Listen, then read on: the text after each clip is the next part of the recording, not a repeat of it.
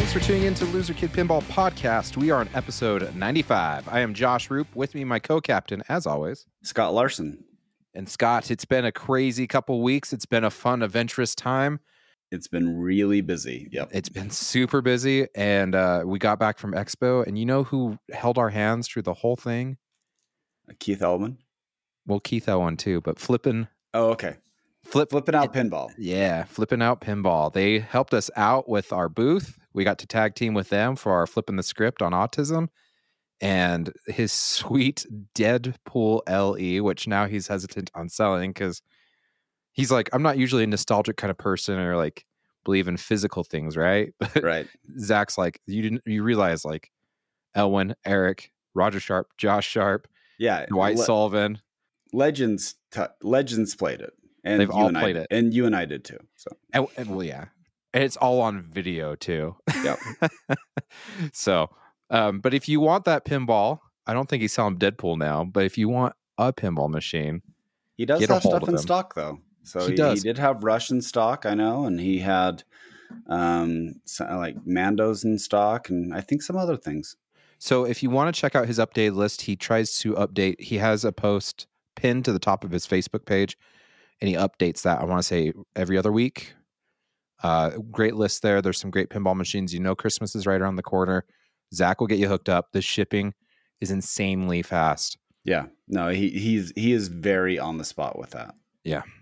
And he does great with it. So yep. Next pinball machine you buy, Zach and Nicole Mini, Flipping Out Pinball. All right, Josh. So what's new? Anything happened in the last 2 weeks? Besides Expo? Oh, okay. So there's Expo, yeah. Or us trying to recover from Expo. Probably a little of both. So Expo happened. Mm-hmm. When did we record? Was it like Monday before Expo? It was right before Expo, yeah. Yeah, it was right before Expo. We then hopped on a plane. I hopped on a plane. Let's see. I guess in the last 2 weeks. Sorry, I got Guardians of the Galaxy from Flipping Out. Mm-hmm. Put it in my lineup, and it's funny. I got it on Tuesday. I put one game on it. Then we went to Expo the next day. I would like to talk about Guardians after the fact because Guardians is a good game I've played on location, but now that I have in a home environment, my opinion has changed of it a little bit. Really? We'll tease that for later. So, but then do you want to go through your Expo? Should we just do it by day really quick? Let's do it day by day. Okay, what was your Wednesday like? So Wednesday we flew in, got in about 2:00 or so.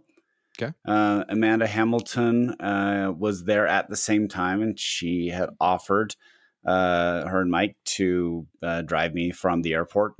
So we hopped in, went and checked them in. I checked in, and then we went down to help set up the Flipping Out booth because they were just looking for help. Yeah. And we was like, oh, well, we're around. We'll be able to help out. Yeah. And that basically that was the evening. I think we may have grabbed a bite to eat, but I can't really remember what we did. When I ran into you guys, so we got in. I thought you got in around noon or 12:30. Okay, maybe I did. Yeah, because originally we were supposed to get in. My wife, my mother-in-law, and I were supposed to get in around like 5:00, 5:30, and somehow we lucked out and got on an earlier flight. They had like 13 on standby, and apparently 13 people didn't show up. So wow. We were the last 3 on that list, and it was snug in that plane. It was tight. It's like a 20-person plane. Yeah, and you find some of the nicest people on an airplane, and you find some of the biggest jerks on an airplane. Yeah, I guess kind of like pinball, right? Yeah, and anyhow, we got in around 2:30. Mark Silk got in around the same time, so we grabbed an Uber after trying to figure out the airport, which was funny to me because Mark had it more figured out than me and my family did. So Mark travels more. Yeah, I mean, he does this stuff all the time. It's like his job or something. Something like that. Yeah. So we got back to the hotel. It was still like 4 or 5 before we even got to the hotel because all the shenanigans going on at the airport. Yeah. And then I came down, tried to catch up with you guys, and then we went and grabbed a bite to eat. And then, it was just kind of helping out around down there. I think someone went to the tailgate party. Yeah, I went to the tailgate party. How was the tailgate party? You know, it was cold. And it was super nice. I mean, Steve Beatty was there. It's at his house, and Dwight Sullivan was there. Jerry Thompson was there, and there were a lot of other people. Bill Webb, Amanda Hamilton. So all these people showed up. Eric was there, and I'm trying to go through and figure out. Keith Johnson was there. So it was a big deal. They streamed for about 2.5 hours. I think I hopped on for like 45 minutes. Okay. But Scott Denisi was there too. So yeah, it was fun, and it was nice in the garage. Outside, it was a little cold, but it was still super nice of them to host that. Yeah. I've also realized that everything is 45 minutes away in Chicago for some reason. Yeah, for some odd reason, where the convention center is located, it's just everything's 45 minutes away. Yeah. Thursday. So we finally everyone goes to bed, wake up Thursday. I had a hard time sleeping, so I think I was up by like 6 that morning, which is like 5 our time. Mm-hmm. I was ready to go. I think everything had been accumulating for the last 6 months to this Thursday, right? Yeah. So I finally get up, we get everything put into place. And we finally flipped the switch at 10, a little bit before 10. Yeah, it was, we had like a countdown for like 10 minutes, and then we started about 10:10 or something like that. And you and I started off, we started with, Justin Benson. Justin. Yeah. From Learning Solutions. Yeah, and he's the one who introduced basically Learning Solutions, and how it's a new company that they're trying to establish, but they have a big waiting list of all these people who are trying to get into the system. But as we've talked about multiple times, there's a hump to get started. Yeah. And so that was the driving force of doing the fundraiser, was to help these families get over that hump. Yep. Then you and I did an interview with Steve Bowden. Yep. And played Deadpool. Before we did that, though, Drew and Rachel was on. Oh, okay, that's right. You're right. Josh Sharp. Mm-hmm. And the cool part about these interviews is a lot of them was not like a typical pinball interview. No, it was a very casual conversation, which was really nice. We saw elements of other people that we have heard from. Yeah. But able to get a different take from them. Yep.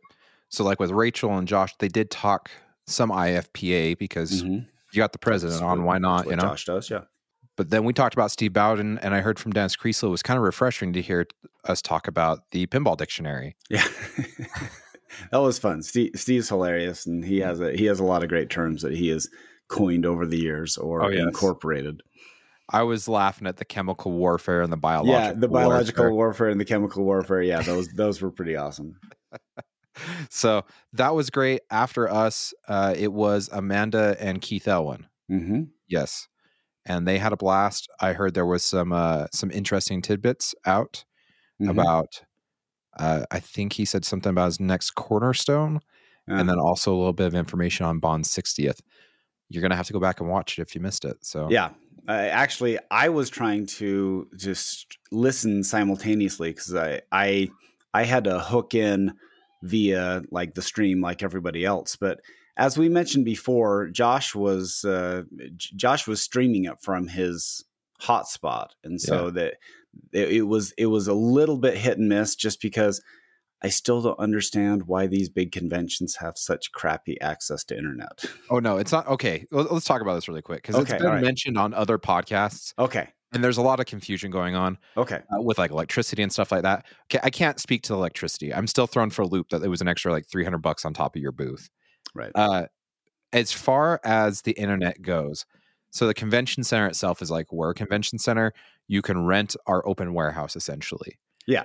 But if you want internet, you must go through the third-party company that runs internet for us. It's not, they don't actually provide internet because of where they're at. But it's a contract. Like they have contracted with someone to provide internet should we want it. Yes. And it almost sounds union. It's kind of weird. Almost. The prices definitely suggest union. Yes. So get this. I know that we've talked about this offline, But I'm just going to talk about this now because if you call the convention center, they're going to tell you this. So this is not Right. private knowledge. This is not a dirty laundry situation. This is actually part of the fee schedule for renting a booth. And Yes. so this is the challenge, by the way, of any convention. They're going to find ways of raising money and making the event pay for itself and possibly make some money. So this is not bad. I mean, Possibly make some money. Okay. I called them 4 months before because George Fisher and I were talking like, what are we going to do about the internet situation? He's like, I heard rumors about the price. And I said, I'll just give him a call. I'll just flat out tell him who we are. I call up the convention center and I say, okay, we're doing a charity event. Right. What is our price on this? Because I'm not going to lie, people are very generous towards charities. Yeah. And I would say we have tried our best to make this as simple and transparent as possible. Yes. Like we made sure that the finances were directly going to Learning Solutions. Yes. We weren't benefiting in any way. In fact, we donated some stuff along with a lot of people. Yeah. And so, yes, it was a very clean fundraiser. Yeah. So they said for us, it'd be $2,500 for internet for the day. Yep. And I said, but we're a charity. And they said, that's our charity. That's our charity rate. Yes. If you were not a charity, it would be $2,800 for 5 megabits upload. Yeah. For those that don't understand this, 5 megabits is nothing. You can't run a stream off of 5 megabits. You can't even download like an app off that. It's so bad. We were talking about, we were lucky to be running not lucky, but we're doing pretty good with the stream at 20 megabits. And the only reason we had a snafu for a second is because for some odd reason, George Fisher's computer was hooked up to my phone. I know everyone wants to know this, but it was hooked up to my hotspot and we were doing like 20, 25 output and like 20 upload.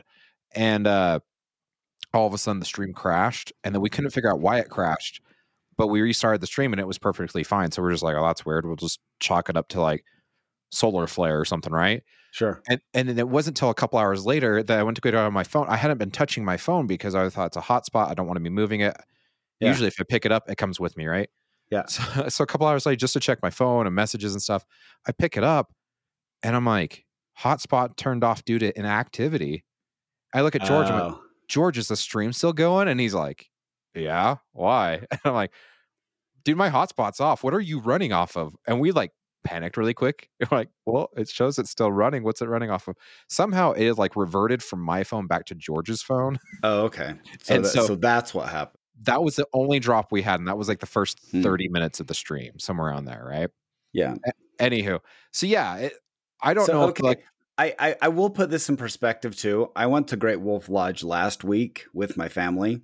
Okay. It was hey, you let me go to Expo. We're going to celebrate as a family doing our own thing.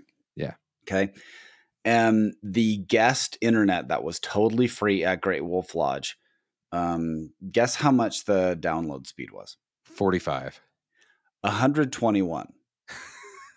And the upload speed was 205. Holy crap. So could you only imagine? Super fast. So, okay, if there's one thing that I thought was kind of ridiculous was the internet situation there. Yeah.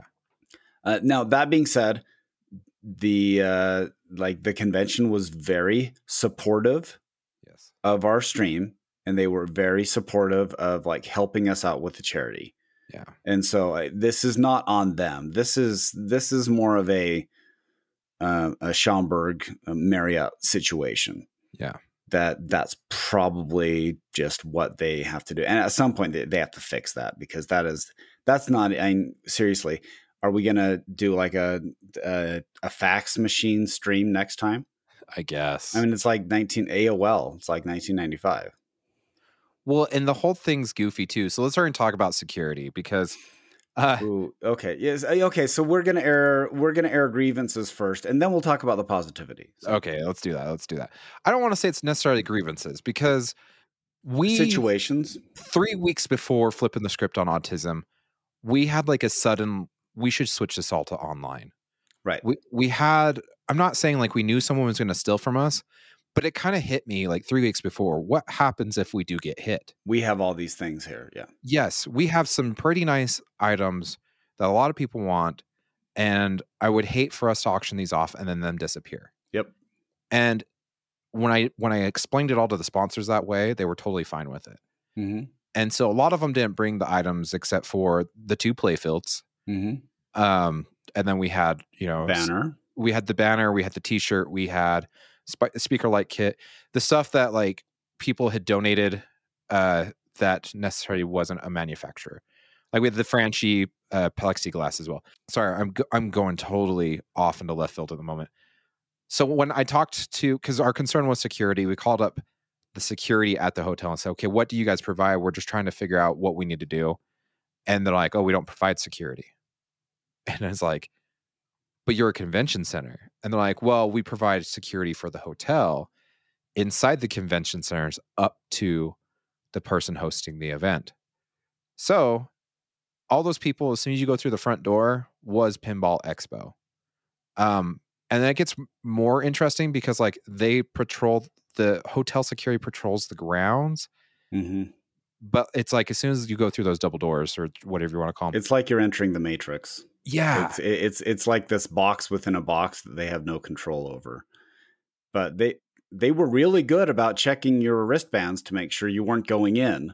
Yeah, but nothing else. It was so goofy. And what gets even goofier is after. So for those that didn't see the Facebook post, we were packing up. It's Sunday night. It's Saturday night around 11:30. People are just playing pinball machines. They're not checking out booths. They don't care. Like if most booths were closing up because they basically had to get out Sunday morning like ASAP. And so most of the booths just tore down Saturday night. But people that had major booths like CGC, Stern, mm-hmm. those ones JJP, that had those that had to bring in a trailer, like mm-hmm. a truck, a semi trailer, they actually didn't tear down on the Sunday because they needed everyone else's booths out of the way so they could pull the trailer actually into the convention center. Right.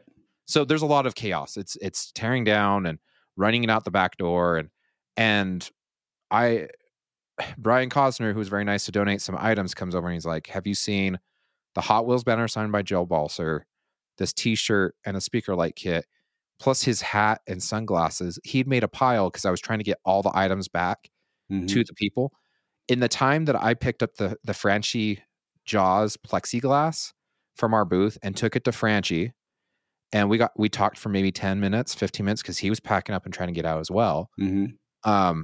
And came back, that stuff was taken. Yeah. It was almost like someone was waiting. And luckily during all that too, I'd moved the playfields back behind. I think they were looking for stuff that they could disguise as their own stuff. Yes. It's pretty hard to walk out with a playfield, but a box, a nondescript box. A one-of-a-kind black and white Attack from Mars playfield and a Jersey Jack test playfield that was only like 4 or 5 of them made. Right. Yeah, it's kind of hard to hide those. So Cause is like, I can't find this stuff. He'd made a pile. He looked, I looked, you looked. Yeah. We did everything. Our first thought was like, well, it must have got packed up. Right. Because seriously, we have 6-7 people just in the flipping out booth taking stuff back and forth to the dock, mm-hmm. right? So we didn't even think we got hit. It was just like, oh, and of course with small, like a T-shirt, really? Mm-hmm. Anyhow, yeah, it was really weird. But so I'm talking to security after the fact, right? Because Brian Allen had talked to us because he got hit pretty hard. Yeah, he got $2,500 worth of his art stolen. Yes. Come to find out, there's not security cameras in the convention center. Mm-hmm. They're at the doors. Yeah. So they can look at the doors, but they can't look inside the convention center at anyone's booths. Again, a total failure on their part. Like, unless they are trying to disavow themselves from anything but I'm sorry, in today's day and age, having a security system that has like cameras everywhere in a big convention center, that should be a requirement.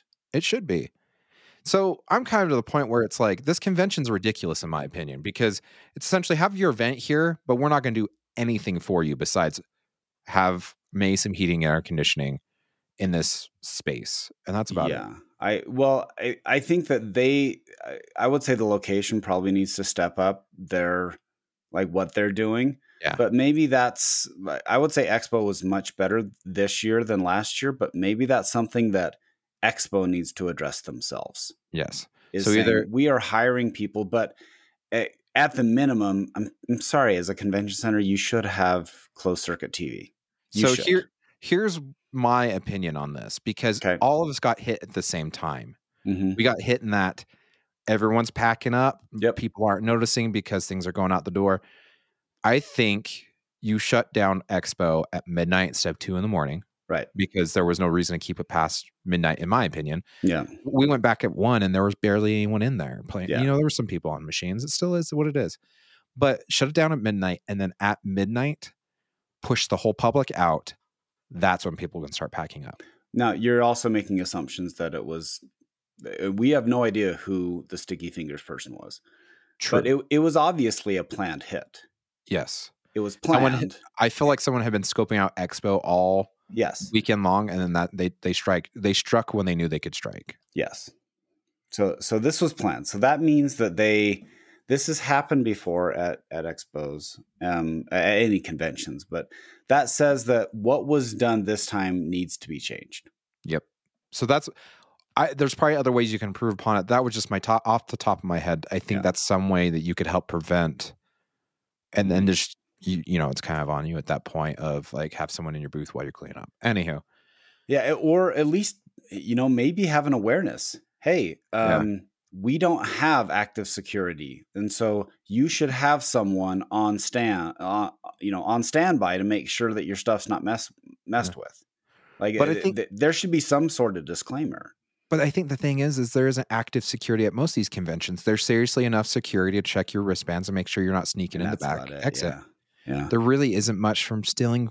And these conventions are open.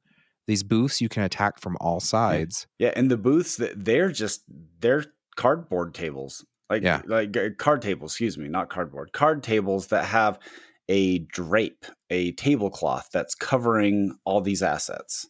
See, and the only difference I can think of with Texas Pinball Festival and this is they do offer the curtain that can go around your booth. Yeah. They don't offer that here at Expo. Yeah. But that would have been $10,000 anyway. Yeah, exactly. It's union. So, okay, let's get back to flipping the script. Okay. So we'll talk about the stolen items later. Yeah, well, I think we just covered it. I don't want to dwell too much on a negative thing, because the whole experience, the flipping the script, was such a positive experience. And thankfully, we contacted the people who supplied the stuff that was stolen, and they said they would make it up. Actually, it wasn't even the people that supply it. This is why I'm so impressed with American Stern and with Pin Shades. So when we found out about the stolen items, they were all donated by Brian Cosner, which is it was his own personal collection. Right. It's not like he can replace them. Right. So I called up I ran to Dave Fix. I told him the situation. He's like, "Don't worry about it. We'll cover it." Mm-hmm. And I ran to Zach Sharp, and he's like, "Don't worry about it. We'll cover it." And then the speaker light kit, there wasn't a sponsor for that, but Jockton stepped up and he said, "I'll take care of it. Don't worry about it." Yeah. So I was flat out impressed. It's not even their deal. No. And they're like, "No, just don't worry about it." Yeah. And that was super nice, because that, we certainly would have felt obligated to we did feel obligated to make sure that things were taken care of and people were made whole. Yeah. So that was a big solid. So the rest of the script, so we had, let's see where after that. So it was Eric Meniere and Craig Bobby, and this is Craig Bobby's first time. Killed it, man. Yeah. Besides him doing the spots on Pinball Show for your 5-minute update, it was great. Everyone loved it. After that, it was Roger Sharp and Jen Rupert from No Coin Drop Required. Also, she was there helping with the tournament. Amazing conversation. It was really cool to see a different side of Roger on that point, because Roger always gets asked the same question, right? Of course. Yeah. Or questions. And he's pretty good at answering them. Yes, he is. Plus or minus 45 minutes. And then after them, Roger and Mark Silk. Mm-hmm. Or not Roger, sorry. Zach Meny and Mark Silk. Yep. and that was fantastic as well. And during all that, between the Craig Bobby and the Roger Sharp with Jen, Mark Silk and I did a seminar. Yep. And you were there for that. Yeah, I was up there. I was surprised at actually the numbers in that seminar. There was about 30, 40, which is actually pretty good for a seminar on a Thursday afternoon.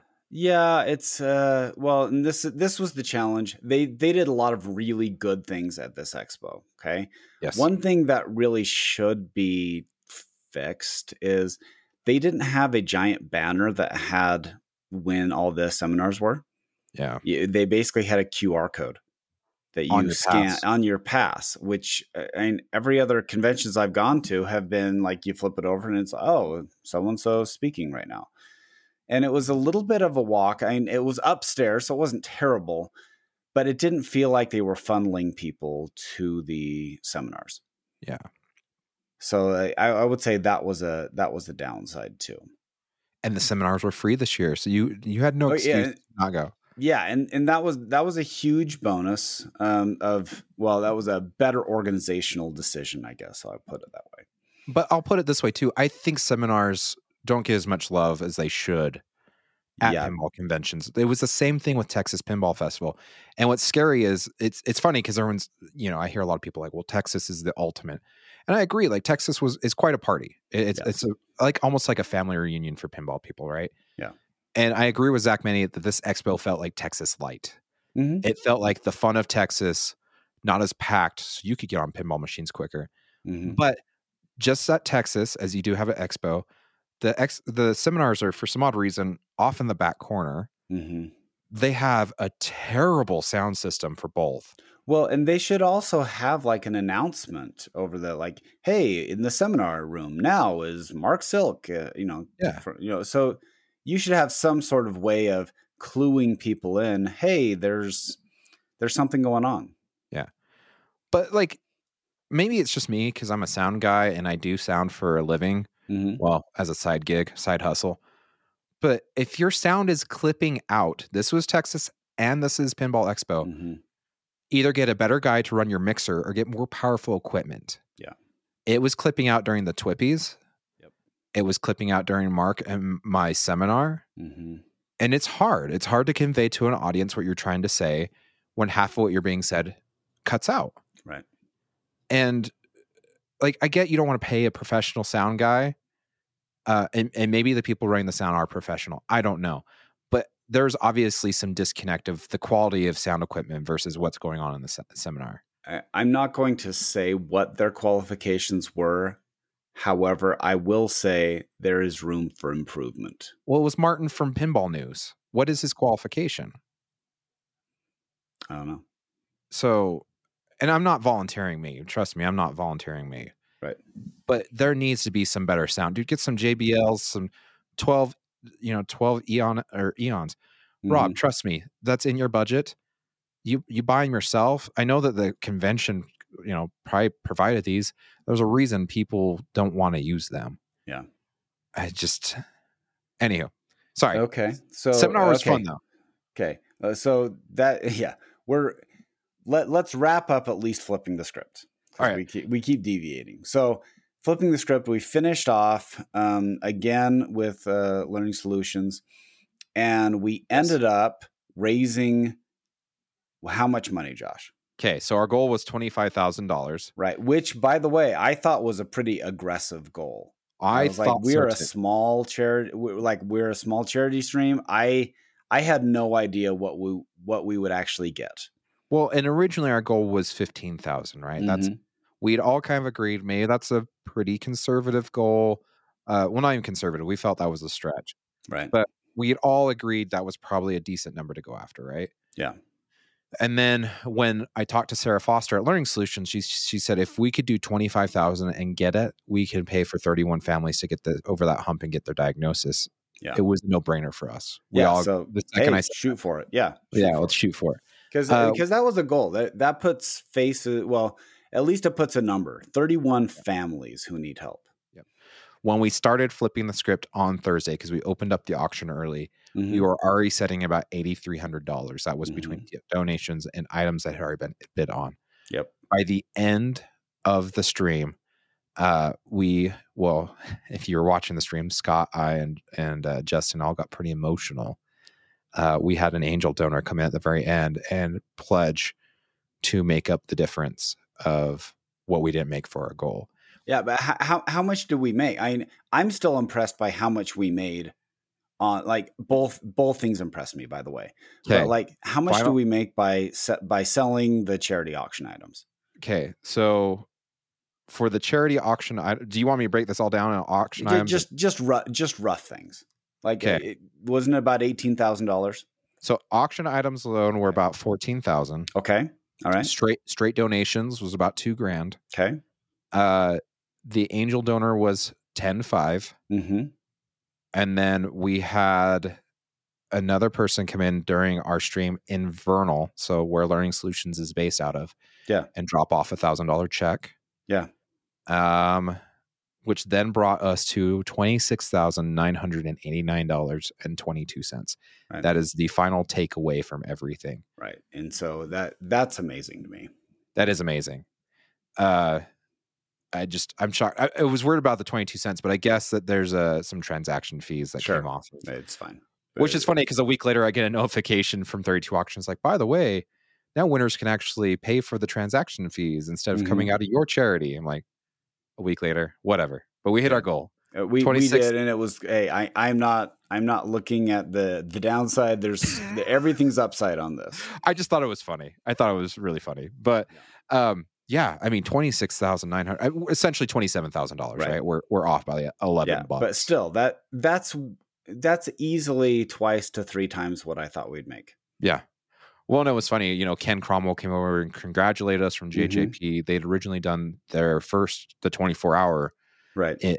3 years earlier, and he's like 25,000 in 12 hours. And he's like, man, that's amazing. I'm like, come on, Ken, you did 50 in 24 hours, but he's like, we didn't do 25 and half the time though. Yeah. So, it blew my mind. Mm-hmm.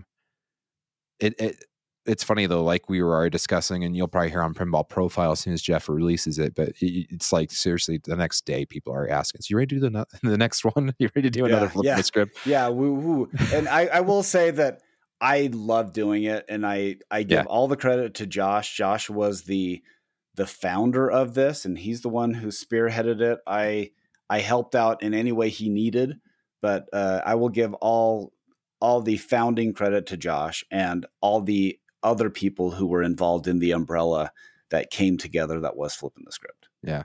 I could have not done it without George Fisher. Shout out for George. Holy crap. Amazing amazing player. He's the Dope Panic Flip.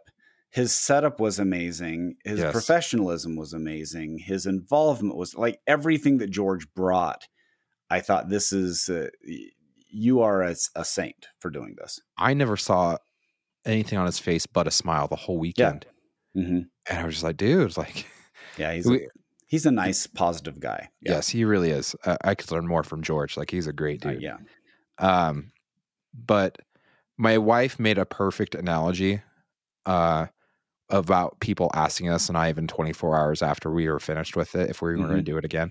Yeah. She's like, that's like asking the mother that just gave birth if she's ready to have another child. You ready to saddle up again? Yeah. Yeah. You ready to do that? I will say it was such a great experience. We're definitely taking time to recover from it. Yeah. And then I'm not even done shipping items out. Yeah. I haven't either. In fairness, my house is totally torn up because we are doing renovations right now. And I have my box of one of the people who bought one of the Loser Kid hats. So I'm shipping him out a box, and I have some swag in there. I had a shirt that I'm sending him out. And so that, there's a box that's waiting to go out, but I have been nonstop for the last week. I haven't been able to go to UPS. Well, I'll tell the audience what I've been telling other people. I'm not opposed to doing another Flipping the Script. Right. Yes. I'm open to it. I'm open to consider it. We don't want to plan anything right now. Well, and here's the thing. There were so many people involved, and I felt like I used a lot of my favors, quote unquote. Yes. Uh-huh. I need to build those back up. I feel like if I'm going to do this ever again. and to be fair, we've talked about all go look at the stream. We talked about all the major players who helped out, including Pinball Expo. for what they were able to do. Stern, JJP, American Pinball, Pinche, like flipping out the TPN. All these things came together. And so I know I'm missing some. I'm just trying to spitball a little bit.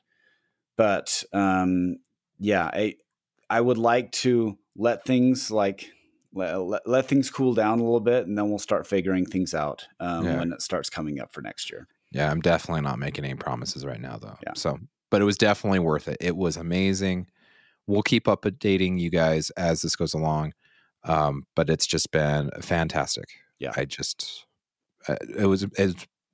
went further than my wildest dreams, and it's been amazing. So, thank you to those that help support all the way around. Yeah, and you can go and look at the replay if you want to catch up on those interviews. Yes. So flipping the script was done around 10. That still gave us a couple hours left with Expo, but I think we were kind of doing some running around at that point. I was pretty exhausted. Yeah, me too. I went to bed. Friday. So my Friday was I woke up and I woke up before Carly and Danette, which is my mother-in-law, and I went down to the convention floor and just kind of perused the floor. The nice part about being a vendor is you can get in before hours. Mm-hmm. And you can kind of get on some of the games before they're playing to the public. And so I kind of went and did that. And then we all went, along with Justin from Learning Solutions, to Chicago itself. I've never actually been downtown. Mm-hmm. We went and explored. We went and I don't know what the building's called. But you go to the very top and it's called 360 Tilt is the attraction. It used to be the Sears Tower. I don't know what since names change all the time. This isn't the Sears Tower because Sears Tower is further west. Okay, this is like right on the beach line. Is it the Hancock Tower? Maybe. Okay. There's a cheesecake factory in it. I don't know. The famous Cheesecake Factory. The famous. But they have this attraction where you pretty much lay on the glass, and then they tilt the whole glass. It's 94 floors up. They tilt you almost flat, so you're laying on top of the Chicago skyline. Did that, walked around downtown, had devil dogs. I'd never had those before. And the funny part is a lot of the Chicago locals I talked to had never even heard of them. They're like the stereotypical Chicago hot dog. Like they've got the Chicago dog, but we found this one that was called, it's not a corn dog. If any of you are familiar with street corn, I love street corn. Have you had street corn, Scott? No. So street corn is famous down in Mexico. They take corn on the cob. They stick it on a stick. They roll it in like mayonnaise and sour cream. They sprinkle some spice on it, squirt it with a squirt of lime juice.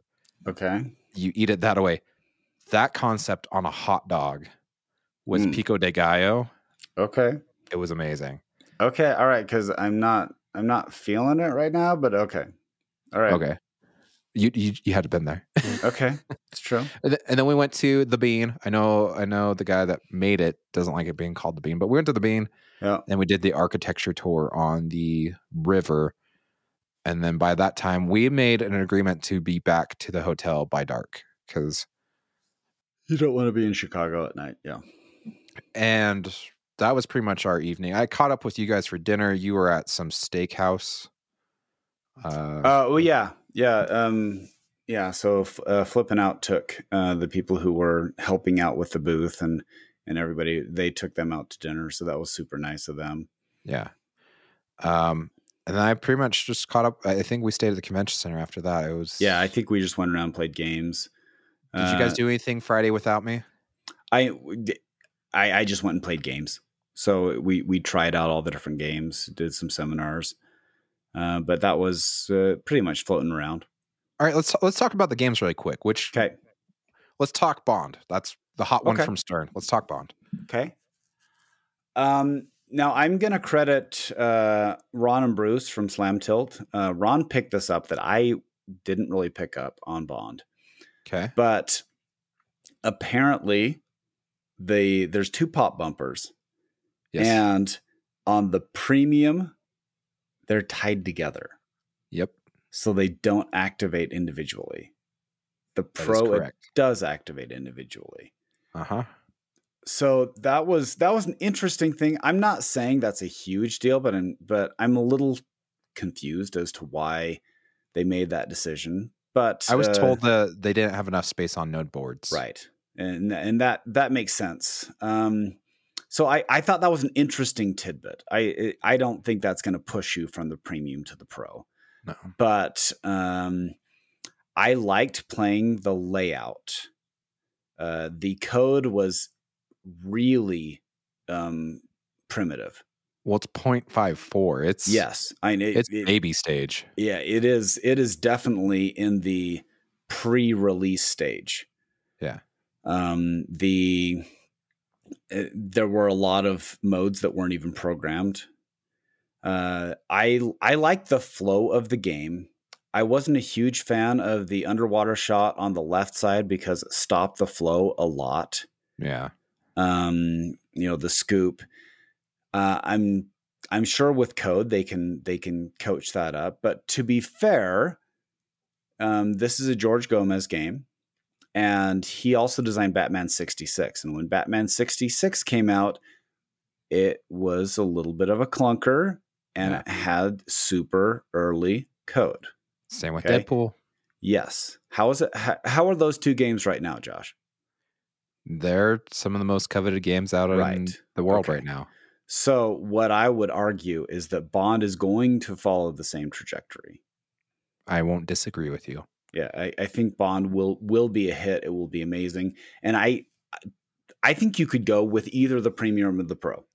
Yeah. And be totally fine. I personally like the pro better than I like the premium. Okay. I felt like the only thing to shoot on the left side was that left orbit to left ramp. Mm-hmm. Or it's like a Papaduke or an L1 where you shoot the orbit, but it turns into a ramp, right? Right. But the only reason you're hitting that is because of the multi-ball, and the jetpack multi-ball is like one of the big ones in there. Mm-hmm. But I did like hitting that shot. You have to hit it clean. You have to hit it good. If you don't, it kind of ricochets off the spinner and the targets and comes back at you. One thing I wasn't a fan of was the drop targets. And the reason being is when they're up, it feeds the ball very nicely out of the missile to the upper flipper. Right. If they're down, it's kind of chaos. Yeah. And I don't like that because it's like I'm hitting drop targets to advance something. And I'm getting penalized for it. Yeah. Yeah. The right side was very fun to shoot. There's a lot of tight shots on that right side, though. Mm-hmm.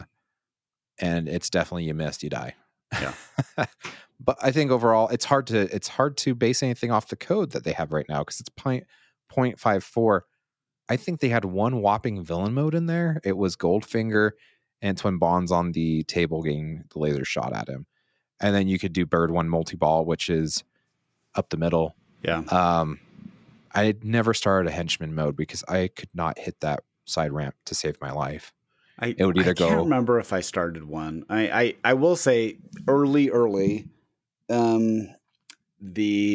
I found it interesting that this was Thursday, I think. So before other people came in there, because we were there early for flipping the script, I went over and played the pro.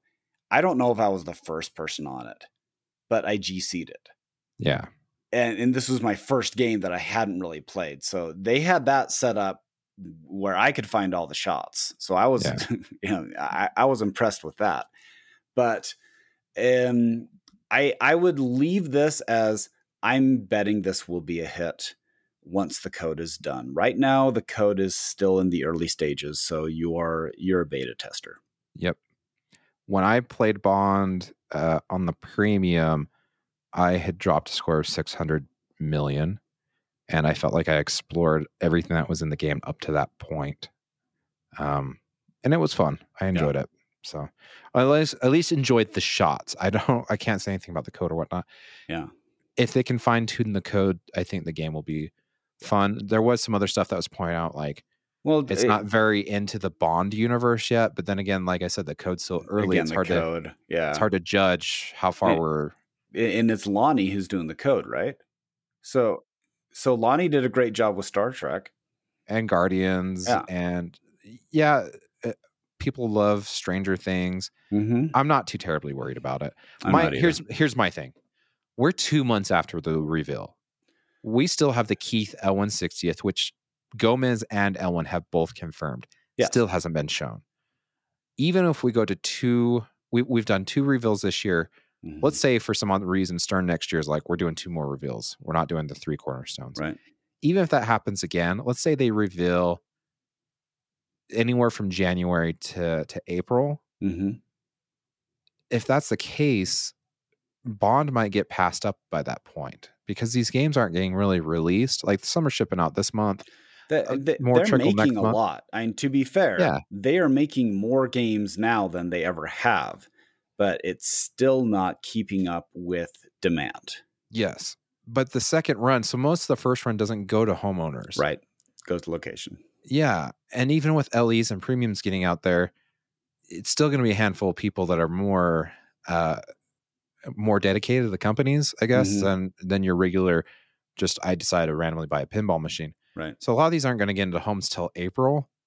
If there's any other reveal that heaven forbids like it L1 Cornerstone, I feel like it may suffer. Yeah, it's going to suffer. It may suffer if they can't sell while the interest is high. And I would say the interest from when we've talked to a few distributors, they haven't said it's low interest, but they've also all admitted that it's less interest than they anticipated. Yeah, I agree. Queen, what'd you think of Queen? Okay, Queen is pretty. Yep. My vibe on Queen is it feels like it was made in 1989. That like bold? Maybe 92. It Okay. felt like an early Bally Williams. Yeah, it felt like a Bally Williams to me. It felt like a Bally, but it was an early. And so it still didn't have like amazing shots. It had shots that worked, but it looked professional. The artwork was better up close. Yeah. It looked. I'm not sure that. And to be fair, the code was very rudimentary too. Yeah. So I thought it was fun enough. It's a game that I would play on location. I am not a diehard Queen fan, and so I wouldn't plan on buying this for my house unless it had like an Iron Maiden feel to it, where the layout blows me away. And how many Iron Maiden fans are out there versus how many people love Keith Elwin's design? Yeah. And you could say Metallica too. There are a lot of people who buy Metallica who just love Borg's layout. Yeah. I think the other thing too, both you and I are family men and we have young children. Yeah. There's some naked booty on there. Yeah. There's the fat bottom girls orbit where you're like, wow, there's a naked girl riding a bike. I don't know if you got to this part in the code, but I actually got her to pop up on the screen, and they shake her across the screen with all of her glory. Oh yeah, no, I didn't. I played 2 balls, and it was okay. It was okay. Yeah, I would say that it felt better than I thought it was going to. Yeah. It shoots really well. You could tell Barry Ausler, a well-known designer that has done multiple pinball machines, was involved with it. I think my only real complaint, unless if they code in a skill shot on the left side, so there's 2 drop targets. There's one on the left and one on the right. And obviously drop targets are kind of gatekeepers, right? But for some odd reason, the one on the left that's gatekeeping the shot is like an inch or 2 up from the shot. So if you pull the plunger just right, you can actually plunge it up into behind the drop target up into the hole. But it wasn't giving a skill shot. I really think they need to turn that into a skill shot, and then you'll really feel like, oh yeah, that was awesome. You know, shots flowed really well. I enjoyed it. I mean, there was still some like clunk to it. I don't know there's like a line shot on kind of the right side. I don't know if there's something that's like you have to open up that shot for the ball to go further in. It's like you'd shoot that shot and then it would just kind of dribble back out. Yeah. I don't know if that shot actually goes anywhere. Well, so it may. I mean, again, I had 2 balls on it, and that's pretty much all I played. I got far enough that I completed most of the game, so I was like, okay, but it was like I think the code was like 0.4. Yeah, and then the other problem too is they were all set to 2 ball, but I kept getting extra balls. I don't know how I was getting extra balls. Oh, So my games are going on for a while. yeah. So Okay. I feel bad for the people standing behind me. I enjoyed it though. The music was good. The sound could be a little bit better, but you're taking live footage from the 80s, right?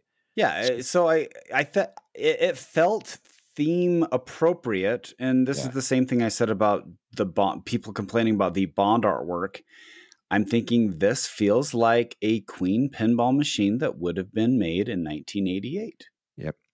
Like And the clips are from that era, the art is from that era, and the layout felt like it was too. felt like the band members were not enthused to be playing, telling you what to do in the pinball machine. Yeah, but how many? They try, I know. but Yeah. there's a reason why.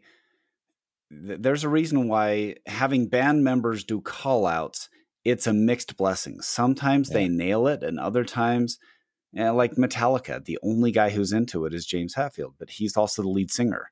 Yeah. Who he's the voice of Metallica anyway, True. as opposed to Kurt Cobain, or not Kurt Cobain, Kurt That's Hammett, Nirvana, who's buddy. yeah, Kurt Hammett, who's just like, shoot that. Okay. Like, and I'm not a voice actor either. Yeah. There's a reason why you hire voice actors for stuff like that.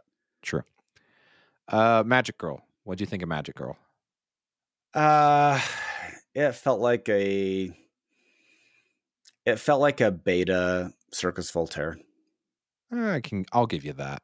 Yeah, it's a pretty machine, but it still felt like a homebrew, in that, yeah, it looks pretty. It had ramps.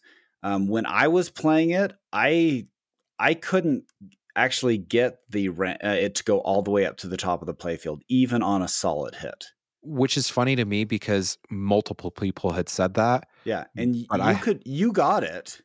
Oh, I got it all the time. I had no issues getting it up there. I have a feeling there were times when there was more power draw, that because I was hitting it cleanly and it wasn't going up there. I don't know, but that's the other hard part too, is in Magic Girl, I learned that the multi-ball is kind of hard to get to because you're trying to shoot those ramps. You have to light lock via the in and out lanes. So you got to shift through those. Once you've lit all four, then you shoot the ramp, and then it diverts it to the left side. You do the 4 lights. It diverts it to the right side. You do the 4 lights. So you got to do this 12 times with the rollovers, and then 3 shots to the ramps. And then it was a fun multi-ball, but I felt like multi-ball shouldn't be that hard to get to. Yeah, multi-ball should be more accessible. But it's a fun game. It's definitely not up to modern standards. I'll put it that way. No, if again, it felt like hey, this is a trial run, and Circus Voltaire is a better game. Yeah, but it does have that same Poppadook feel to everything. The code feels the same. Feels very poppy. You know, shoot the shot multiple times to spell, potions, and shoot the shot so many times to do locks. And it was a good game. I would never spend $25,000 on this game. What did they say? Someone would. What did they say? Someone just bought one for $35,000 and is shipping it to the guys over in Europe and having them finish it for $25,000. So when everything's said and done, it's like $60,000 for this game. It's a bragging right at that point. It is, and that's Supreme. That's buying Supreme for $80,000. I mean, it's not. That's someone who wants it for the novelty of having it. As a production game in the current state, it would be it would be panned. Yeah. So still, it was a fun game. I'm glad we were able to play it. It was fun. Same. It was fun to see it, I guess. Yeah, it was really fun to see it and see kind of that part of history, right? Yeah. Am I missing any games? The Mando Topper was there. Yeah, Mandalorian. So I still feel like that's I'm glad they're trying different things for toppers. When you're getting to like 33% of the cost of a game, that's a steep thing. I don't think I'm going to get the Mando Topper. Yeah. It's a little too steep for me. It looks cool. And they certainly put a lot of code into it. I still, when I compare what what Stern's doing versus what CGC has done with their toppers. I wish Stern would do something more high quality like CGC toppers. Yeah. And the Attack from Mars topper is unbelievable. Yep. Even the Medieval Madness topper, it's static, but it looks beautiful. Yep. When you look at Stern toppers, they still look like Walmart displays selling candy. I agree. So that's the downside. There is some things about Mando topper about playability, but again, some people like that. Some people don't like that. Oh, there's part of a game I can't get to if I'm not spending the $2,000. Yeah, I don't mind it. But to be fair, there's a lot of wizard modes I never get to anyway. Yeah. So that is true. Why are you complaining about an extra mode for $2,000 when you can't even get past the mini wizard mode for some people? You know, exactly. Yeah. So that's my pick. We got one more game. Yes, this was the best one. Yeah, by hands down. But the problem is it also is a tried and true layout. But yes, you lead us off. Yeah. So we were able to play Fathom. And my gosh, that is an amazing looking game. Holy crap. Haggis, talk about really nailing it. Yeah. That is a beautiful game. Yep. It feels like it has the old feel. So even, the flippers from that era, like the 70s flippers, they're not like the quick flippers that Stern has now. Yeah, and they're a little slower. They were able to emulate those really well, or replicate them. I guess it's not emulating. They were able to replicate that feel. So it felt like I was playing a game that was resurrected from 1978. Yep. But the lights were beautiful, and the layout and the production was beautiful. I had the most fun playing that game over all of the games there. Yep. It was definitely the one that when I finished a game, it was I've got to play another game. Yeah. I've got to keep getting further in this mermaid battle stuff. Yeah. I've got to figure this out. It was awesome. It was a take my money. Like that's how I felt. Shut up and take my money. Yep. I kind of want one now. Yeah. And the quality was amazing on it. Yeah. I'm jealous. My friend Tony has one on order. Yeah. I want to thank Aaron from Fast Pinball. That is the actual name. Oh, absolutely. Yeah. And we want to have him on. That was super nice. I talked with him for about an hour. So not only did he donate product, he donated a color DMD. Essentially, it's an RGB DMD that they make. Mm-hmm. But they're the ones that brought Fathom, and then they brought all their own games emulated on the Fast Pinball system. So if you're into building your own homebrews and stuff like that, check out Fast Pinball, because you can go through there and make your own games. They read on Whitewater and Funhouse. And this sounds like this is a lot what the Progetti games are running off of. This is what it is. Yeah, they're associated Haggis with that. games. Yeah, Haggis games are all running off of Fast. So these are good quality boards that seem to be holding up. I don't see anything dropping out. We didn't have any issues of it seizing up or anything like that. There was an addictive little thing in Fathom that I kept doing, and someone's like, what is that causing it to do? I'm like, no, it's just fun. When the ball's drained, you know how usually when you hit get it to go faster, you hit the flippers together, right? Yeah. For some odd reason, I don't know who coded this in. If it was Martin, I'm going to laugh. But when you do it, it gives a big bass boom. And so you kept hitting it. It's like boom, boom, boom, boom, boom, boom, boom.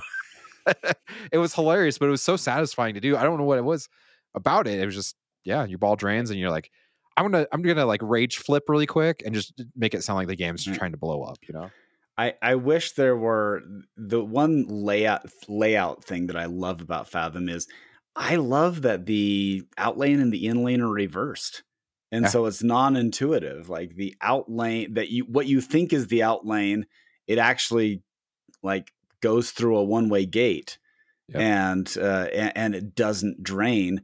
And you can, if you time it right, you can actually hit it when you're going through the outlane and bring it over through that gate if you can time it right. But it was that was such a beautiful game that I would rank that best in show. Just the way it looked and the way it played. That was the one. If I were to pack one up and take it out that day, it would have been Fathom. Yep, I agree. Homebrews, did you dig into these at all? Yes. So a little bit. I kept trying to make my way back there, and I kept getting distracted. Because sadly they're always in the back. I played Sonic again. Still is a well themed integrated game. So that was my first time playing Sonic. Yeah. I was giddy. Yeah, it was fun. He did such a good job of theme integration on that. I wish he had been able to incorporate a loop into, because he was able to do the Sonic spinning up and then he shoots the ball out quickly. It would have been fun if he were able to incorporate a loop in there, but I understand there's reasons why you can't.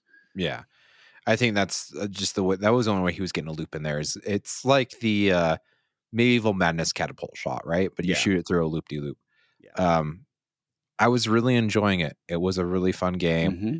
I didn't get to play it till Saturday night at like 11:30. It always had someone on it, and the guy standing right behind me. It's a long playing game because it's not. It's a nice layout, but they'll need to make it a little more tough for a production game. Well, my understanding is they don't have a plan on reproducing it just yet. Sure, but no, I'm just saying that if they use that layout, not necessarily with Sonic, then they're going to have to tighten up the shots a little bit because they're a little too easy to find. Yeah, right now. So here's my problem with the homebrew. Yeah, all the games were fantastic; they were enjoyable. But if you're going for the American dream, none of those games can fit in that category, right? Right. And the two that I found very fun to play were actually from, and I'm sorry, I wish I remember the guy's name. I talked with Joe Lemire about him, and he's the one who did Frozen. Okay. And he also did I think it was like Haunted Cruise or Ghost Ship or something like that. But it was definitely a Pinball 2000 vibe. Yeah. It had that type of integration, and it was really cool. Yeah. But you're right. I'm not sure. And these are hobby games. I'm not sure how they would translate to a manufactured option. But well, you kind of hit the nail on the head. Like, you have these Frozen in that other game where, like Pinball 2000, they had the monitors built in. Americans aren't going to make those. They're not going to revamp their whole system just for those. Yeah. Trashland, that's akin to like Pinball Circus. If you don't know about Pinball Circus, it's a pinball machine essentially in an arcade cabinet. It goes up instead of. They're not going to make a custom build like that. It's a gimmick game, and Pinball Circus is a gimmick game. Like last time I was at the Pinball Hall of Fame, they were actually cleaning it or something, so I didn't get to play it. But and then the games that were even near normal, not normal, sorry, manufacturer ready, were rethemes. Yeah, like someone brought a Deadpool, right, and incorporated they incorporated the movie clips. I recognized it was different code because you could change the skill shot. Oh, okay. Because on Deadpool you can't. But from the looks of it, it looked like the only difference, if you didn't play it looked like the only difference was just the back class. And you're like, someone's trolling us, right? Like, they brought a Deadpool and was like, I made a homebrew. You know what I'm saying? Yeah, like, but he basically chopped movie themes and put it in there. Yeah. But congratulations to Jake Danzig. He won Best in Show, and it was a rethemed. He did Dukes of Hazzard. Oh yeah, but they're not going to make that because it's a solid state from the 80s. Yeah, and that's a beautiful game too. Yes, very beautiful game, amazing game, Jake. Thanks for sharing that one with us. But all right, let's move on. We're past the hour mark. We are. Let's do a quick summary on Pinball Olympics. Okay. Really enjoyed it. Yeah, it was fun. I actually did the the running challenge this time.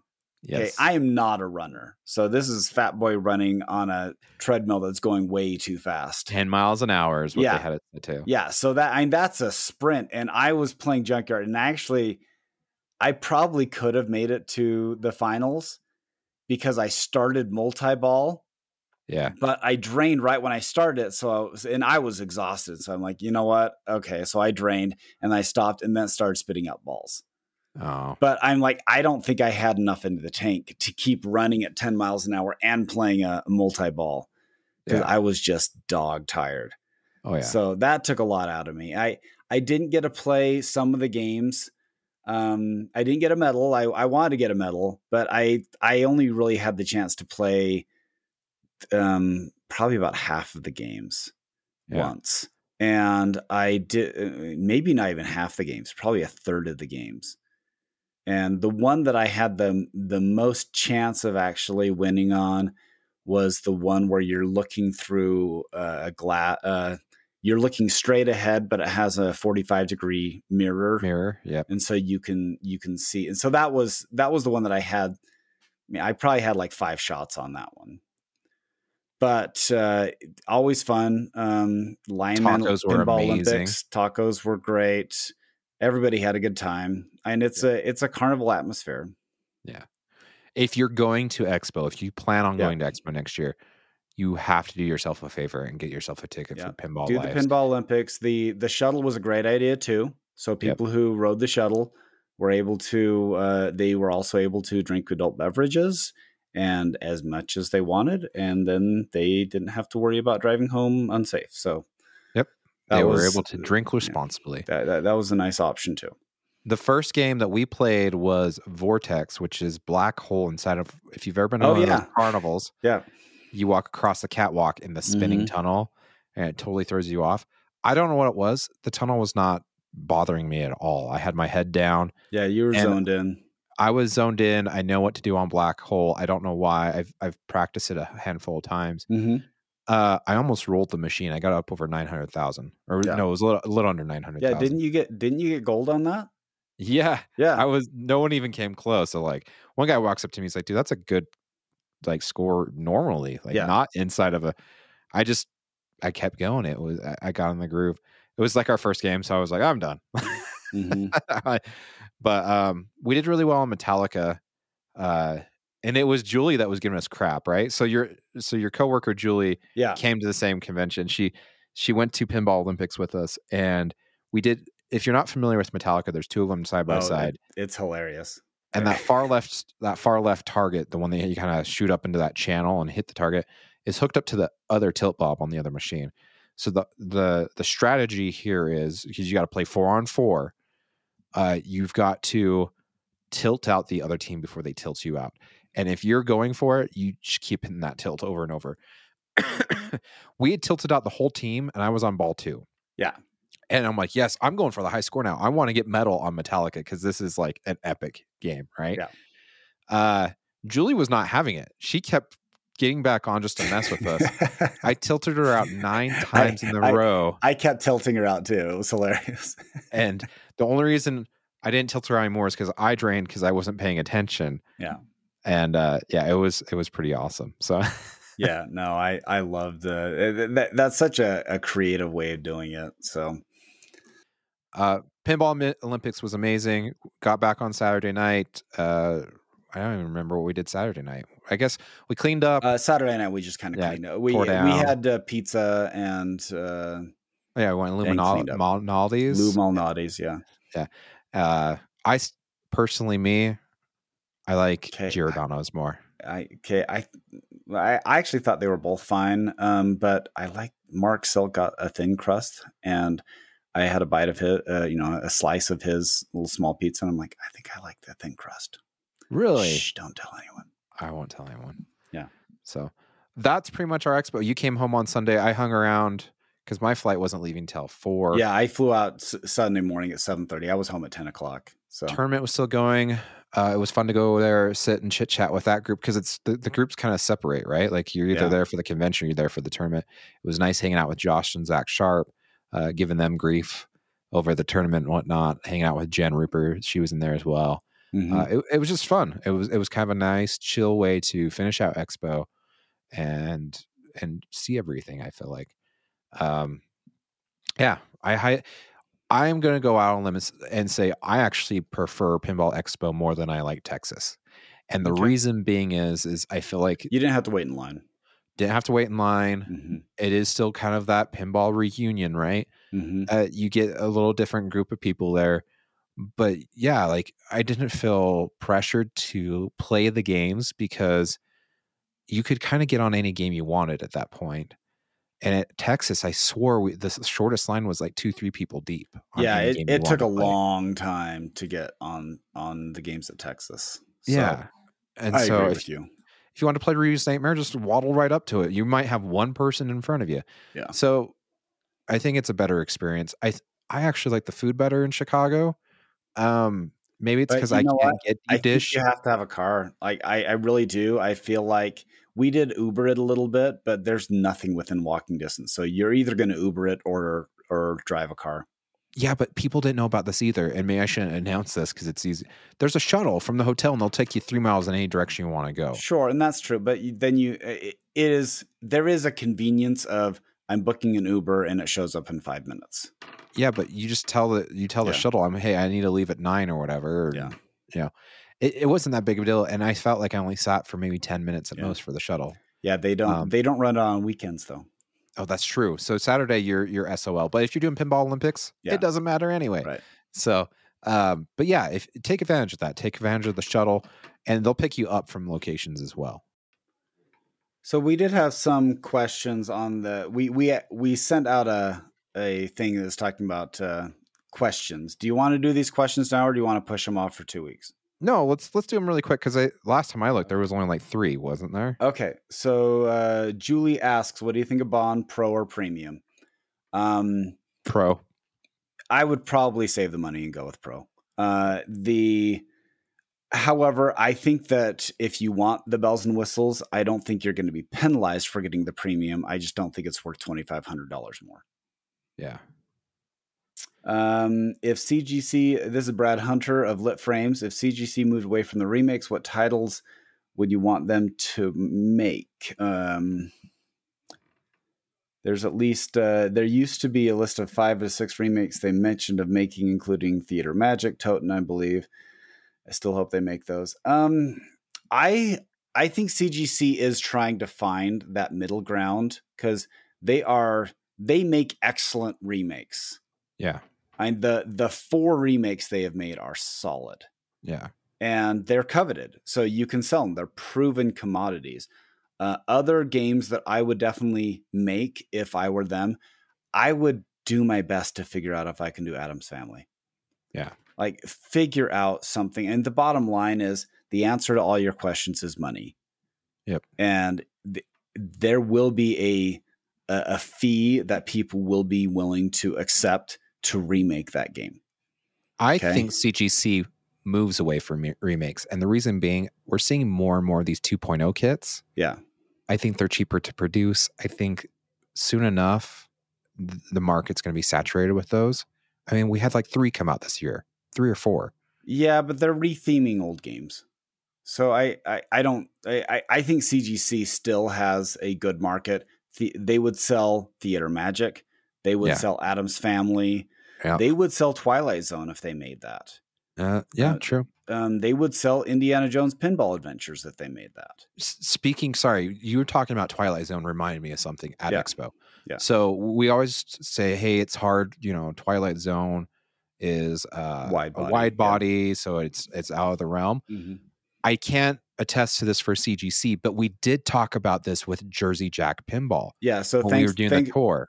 Thanks to Ken Cromwell, he gave us a tour, and we talked a little bit about the designs. And yeah, he had a rotisserie, and specifically, they were all making standard bodies. Yeah, and they've made wide bodies too. So he's like, it's you can scale up and down depending on what you want to make. Yeah, he says it's not impossible. It's not like they have to retool the whole line and anything like that. Those rotisseries are already sized for wide bodies. They just use them for their standard bodies right now. Yeah. So it would not be hard, wink, wink, to go back to some of their old stuff like Pirates of the Caribbean. Well, they weren't promising they'd do that. He didn't say that, but he said they could make wide bodies if they wanted to. Okay, but what I'm saying is that is not JJP endorsed. What I'm saying is it's not hard. Right. When you hear on a podcast, they probably won't do Pirates because it's a wide body. Mm-hmm. That's not the case. Yeah. So, yeah, right. The wide body's not the issue. Theater Magic. I think Whitewater, their version of Whitewater would be amazing.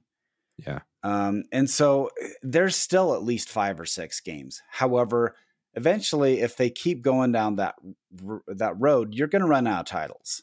Yeah. So you have to transition if you want to be not just like a tribute band company. Will there be a Back to the Future pinball machine? If so, which manufacturer and when? I'm Maybe. Go ahead. I want to say more than likely. Okay. If there is one made, it's going to be Stern, because when we talked to Joe Kamikow last year on the interview, he has some vested interest in Back to the Future, like the Broadway musical or whatever. Yeah. So he has some sway with that license. Mm-hmm. So it comes down to Stern. When? I bet if they do come out with one, it's in the next 5 years. Yeah, and I would say it's certainly on the list of things that people would like to see. But I would add to that Lord of the Rings vault, Tron vault, like other things, Harry Potter, obviously. Yeah. There's a lot of wish list stuff on there too. True. I just feel like Back to the Future, because of the sway that Joe has at Stern, is more than likely than those other 3. Yeah. All right. Nathan Smith asked most underrated Bally Williams titles. That could be like a whole discussion, really. What's your number one underrated? You know what? I think No Fear is fun. I do. I think No Fear is fun. It's just shooting ramps. Yeah. And so that it's when I say, is it the best game? No, but I had fun playing it. I feel like there's one that's more underrated than that. Okay. I feel like Flintstones is very underrated. Oh, geez, that's a turd. Sorry. It's not a turd. It shoots good. It's got some really good and interesting modes. Mm-hmm. Is it fantastic? No. But I feel like it is underrated for what it is. I think that's underrated, Revenge from Mars. I feel like it does not love it should. I agree. I actually like Revenge from Mars. My friend has a beautiful one, and I love playing it because it's just fun. It's funny. Yeah. It's a great game. If you can find a Revenge from Mars, get your hands on one because they are a blast. If you wear a size XL shirt in America, what size do you wear in Australia? Okay, I'll tell my experience about U2. We went to U2 in Ireland, humble brag, to watch the Joshua Tree tour like 5 years ago. 2017. And I wanted a shirt, so I bought an XL shirt, and it was a medium. I looked like a stuffed sausage in it, and not in an attractive way. So I took it back. I'm like, I need something different. This is not going to work. So I ended up with a jacket. So I would say that an XL in American size, I don't know if they make that in Australian size. You may have to ask like Marty or I don't know. Okay, I've got to tell you the backstory behind this because you don't know this yet. I don't. So Doug won some items from Flipping the Script on Autism. Okay. Thank you for supporting, Doug. We really appreciate it. So Doug messages me. He's like, I'm a husky man, so I at least need like an extra large, maybe a double XL. Okay. And I'm like, okay, dude. Well, Haggis had sent us all the stuff beforehand because they tried to package it in as many, as least amount of packages as they could. Mm-hmm. So I pull out the shirt and I'm like, Doug, this thing is 5XL. Oh. And he's like, yeah, I'm not that big. Give it to someone else. But I'm like, Doug, hold on. I have a Haggis shirt. So I bought like the club, you know how like Spooky has their club fan club. Yeah. Club Haggis, right? Yeah. To support them. And I asked for an extra large and it was like a medium, right? Like I felt like a stuffed sausage in it. Mm-hmm. So it sits on the rack in my closet, right, just smiling at me. And I told him like, dude, this is the situation. He's like, actually 5XL might actually fit me. Yeah. So I'd send that. Okay. All right. That makes sense. Okay. I was like, that's a totally random comment. So Doug will have to tell us when he gets the shirt if 5XL is the way to go if you're an American in Australia. There you go. I think that does it for our questions. Oh, sorry. One last question. Let's end on this one. Okay. In this lineup, what would be the 6th machine? So if you had a Star Wars, a Metallica, a Stranger Things, a Rush, and a Godzilla. And there's like big Medieval Madness banner behind it. Are you keeping with the theme? are you keeping the theme of Stern? If you're doing Stern, maybe a Deadpool, Jurassic Park in this lineup. Okay, let me see. Well, okay, so you have an Elwyn, you have a Borg, you have an Eddie, you have another Borg, and you have a Richie. Okay. So you have two Borgs, and so I would. That's why I'm saying go with the Gomez. Go with the Deadpool. Deadpool. I think I'd get Deadpool. Yeah. Or get the Medieval Madness, because that's apparently what you enjoy on the back wall there. Yeah, so. and that's even the Brian Eddy banner. That's the translate. You mean the Brian Allen? Yeah, sorry, Brian Allen translate. That's what I have in my game. So yeah. All right. I'd probably get Deadpool if you're sticking with Stern. But obviously Medieval Madness is my family's favorite, so I'm moving. Yeah, I don't blame you there. Speaking of which, I'm actually kind of updating all my stuff. I sold my Giant Mnemonic and my Earthshaker and picked up a Guardians Pro. Yep. I'm going to go over this really quickly. Really enjoying it. I didn't realize how easy the game is, though.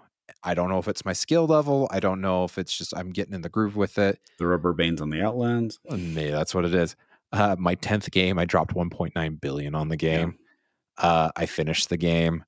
I have not been to save Xandar yet. Sorry, I haven't completed all the way, but I did do the Emulsion Initiative, I think is what it's called, and completed that. Apparently, when you complete that, if you haven't gotten all the modes 100%, so like you got to get like the double supers and orb and root multi-ball. Mm-hmm. If you don't do those things, when you finish Emulsion, it drains you and says game over and congratulates you. So at 1.9 billion, I was like, oh, I'll finish up this mode and then I'll go do save Xandar. And the one it drained out and was like, you're done. I was like, oh, okay. I am really enjoying it. But just to let you know, for those that are maybe of a less skill level, I think you really love this game in your lineup. So you're going to say, I'm going to like it. I think you're going to love it. It's a really fun game. It definitely is a Borg. The shots feel like they should. The ramps don't feel like they come right back at your face really quickly. Yeah. Yeah. I don't know what it is about Borg and putting ramps in the weirdest spots, but they just don't feel like they should be where they're at. You know what I'm saying? Mm-hmm. All right. I think we should wrap it up. Yep. If you want to get a hold of us, we are loserkidpinballpodcast@gmail.com.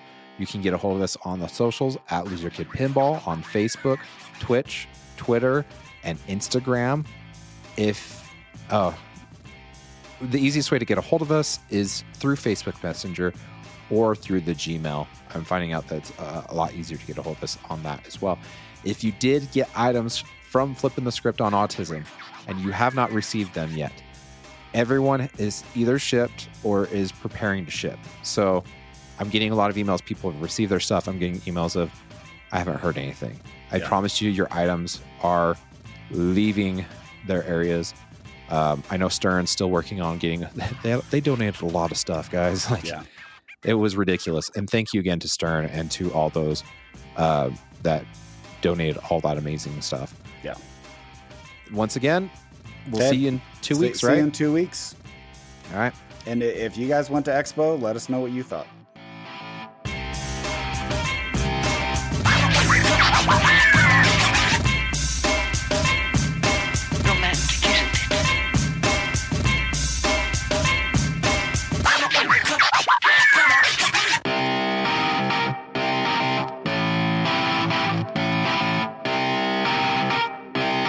Shut up and sit down.